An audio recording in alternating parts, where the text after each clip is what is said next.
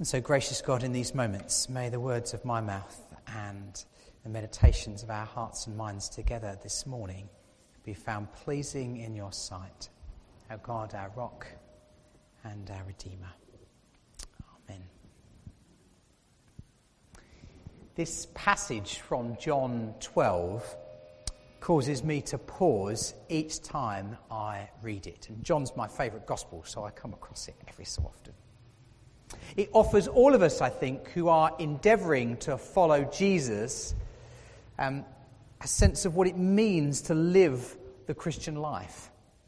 Nothing less than the mind of God made plain and the heart of God laid wide open. The event that the writer of John's Gospel is talking about, that unfold around this, is the death of Jesus on the cross. Only a few days after Jesus says the words, "When I am lifted up from the earth, I will draw all people to myself," he was arrested, he was put on trial, and he was executed. It's in the shadow of the cross that the author of John's Gospel includes the detail that the people who come searching for Jesus were some Greeks. Did you notice that at the beginning of the passage? Not only that, but the person writing this down takes great care to make sure that the person with whom the Greeks went with their request, that we know who that was. It tells us that it was Philip, who of all the disciples has a name of Greek origin. And we know that Philip was from Bethsaida, a predominantly Gentile, which means not Jewish, city in the northeast shore of the Sea of Galilee. To the people in Jerusalem, Bethsaida was a long way away. And so these Greeks that arrive have gone to someone who maybe understands them a bit. They've gone to the one that's most likely to connect with them and their culture and their understanding. A bit like you do when you've got something you want to say. You find your favourite elder and you whisper it in their ear because you think they might get what it is that you're saying. And could it just be that the approach of these people who were outside the religious community at this time inspired Jesus to interpret the meaning of his death and to claim the purpose for which he came into the world was something that he was willing to give his life for? When I am lifted up from the earth, I will draw all people to myself. Who were these Greeks? Why might they be significant? Well, at the time, the term would have been used to refer to the non-Jewish people of the Roman Empire influenced by the Greek culture. Greek, in this context, means stranger. Greek means outsider. Greek meant other. It means beyond the covenant. It means outside of the group of people that I need to care about. It means somebody not chosen, somebody heathen, somebody pagan. Greek means not one of us. Some Greeks come searching for Jesus in the context of the shadow of the cross. And Jesus responds, "Now is the judgment of the world. Now the ruler of this world will be driven out, and I, when I am lifted up from the earth, will draw all people to myself."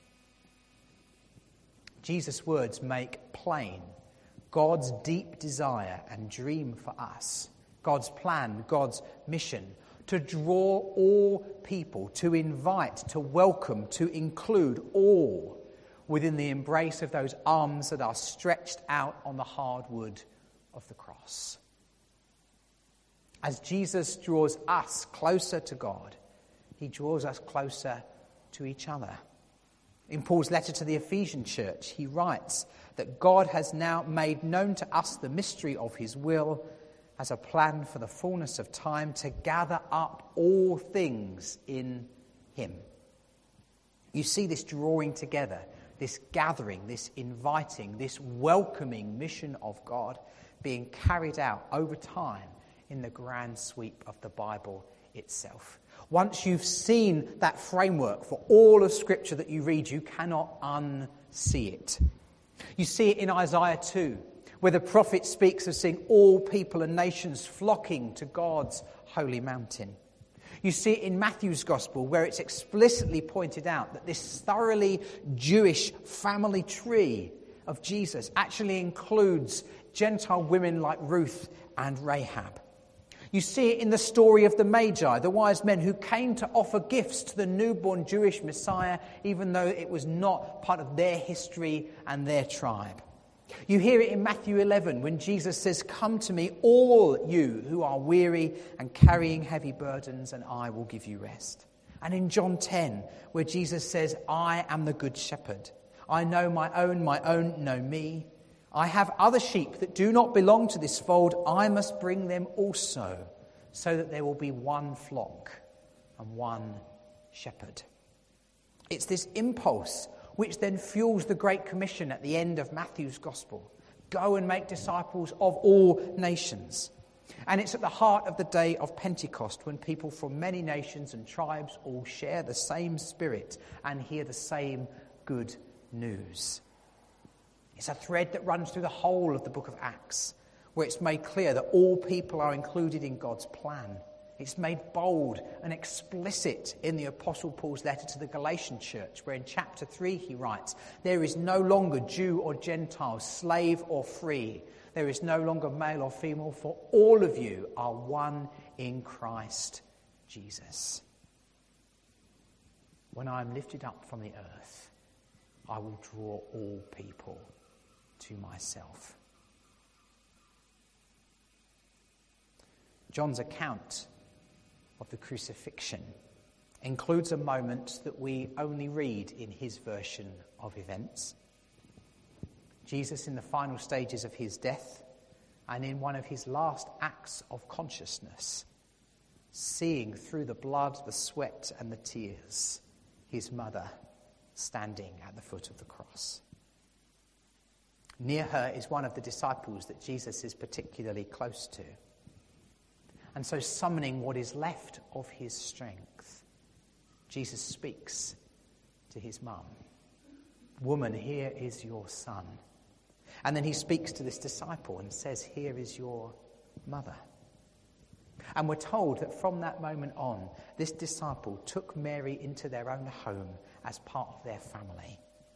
In that instant, a new family, a new community came to be.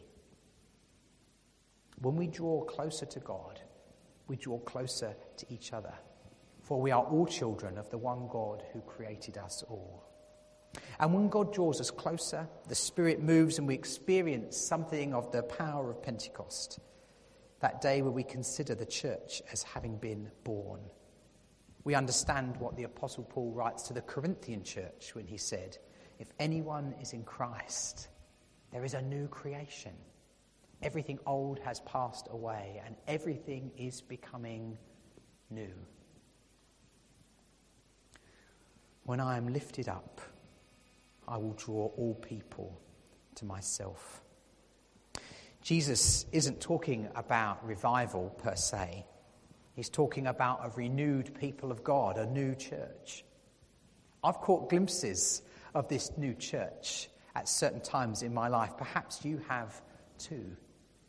And at each time, if we look back through church history, which really is a lot more interesting than it sounds, I promise. As you look back through church history, whenever there has been a big new movement of some kind, a great fresh outpouring of the Holy Spirit, it has more often than not, perhaps almost always, in fact, been at moments where congregations or groups of Christians have moved beyond the lines and boundaries that the world has drawn, and where gifts and skills and blessings are welcomed and encouraged and shared. It's when the church gives itself for the marginalised and the excluded that the Spirit is poured out and something new has begun. It's how the Salvation Army began. It's how the Pentecostal movement began. It is the story through church history over and over, where groups of people gathered together with mutual support and connection with each other enable their community to connect with Christ in new ways.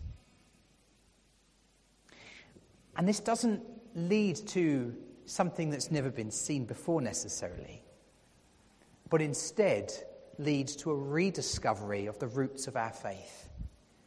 What those early Christians at the time that John's Gospel was being written would have understood it to be about. Now, it's not easy to do. especially when across the world, we might see things differently. You may have heard or read or seen some of that from the Lambeth Conference this week, or from conversations going on in other denominations across the UK and beyond. But each of us are not just individuals following Jesus. We're part of something that is bigger.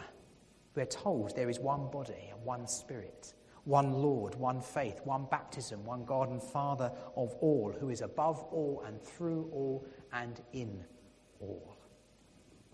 Sometimes when we don't see it the same, it's easier to stand further apart. We naturally tend to seek familiarity and companionship with those who think and look and speak like we do. But those outstretched arms of Jesus on the cross are not just reaching out for us or our friends. God's dream doesn't stop at the door of any one congregation or any denomination, country, ethnicity, or sexual orientation. Hunger knows no boundaries. Suffering no creed. Injustice and oppression are everywhere. All pain hurts. We breathe the same air. And as the prophet Malachi says, have we not all one Father? Has God not created us all? All of us are sinners, none of us righteous and pure and good enough to have this wonderful connection with God, except because God made it so in the death and resurrection of Jesus Christ. And so we all now gather as part of the family called creation. And so that work of ending poverty and repairing our environment and helping everyone find life in all its fullness in Christ belongs to each of us. Bishop Michael Curry, who's been at Lambeth this week, and author of the book Love is the Way, which lots of us have read this year. And there's not a lot of them in the bookshed, I'm sorry to say, which is usually a good sign. Sometimes when our book group meets and then 8 copies get donated, you know it's not a book that's gone down well. In fact, there's one book, I think we've had more copies donated than we gave out at book group, so I'm not sure how that's even happened. But it is the only book that we all agreed we didn't like, right? But I don't think there's any in the bookshed. So it's a good book if you haven't read it. Anyway. Not too long ago, he wrote about a time when he went on sabbatical.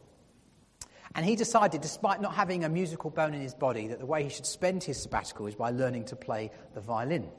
I'm not sure those who live with him were grateful for. But the practice of having to devote a certain amount of time to something each and every day gave him the space and time to step back, to reflect and imagine, and not just have the time wasted. I'm not sure, he never says whether he made much progress with the violin, which I think is a clue that he didn't, because if he did, we'd probably hear a lot about it. But that space and time did enable him to reflect on some big questions. What kind of life am I living? What really matters? What do I believe deep in my heart? And in the end, he says what kept coming back to him were some words that Jesus spoke that we have in Mark chapter 11. My house shall be called a house of prayer for all peoples. When Jesus used those words in Mark 11, he was in fact quoting the prophet Isaiah and a section of the Old Testament which dreams for the day when fasting will be as it should be, and when those who have been excluded will be included, and those who have been cast out will be brought in. When Jesus uses those words, he'd stunned everyone in the temple by overturning the tables of the money changers. Jesus really meant these words. They weren't offered lightly or flippantly. He let them ring out around the temple as he literally turned their life upside down. And so from Isaiah to Jesus to Bishop Michael Curry, we see the truth that God intends for the church to be a house of prayer for all, fully, truly, equally, completely, all. That includes the theologically conservative and the theologically liberal, the politically red and the politically blue, and even the politically yellow. It includes people from Africa and Asia and America and Europe. It includes the people who are gay and bisexual and transgendered and straight. It includes the poor and the wealthy. It includes the bishops at their conference in Lambeth and those who are cleaning their rooms and serving their coffee. The insider and the outsider. All. Isaiah said it. Jesus said it. My house shall be called a place of prayer for all the people. When I am lifted up from the earth, I will draw all people to myself. That, to me, is God's vision. It's God's vision for the church as the body of Christ, reaching far and wide, like those outstretched arms of Jesus Christ on the cross.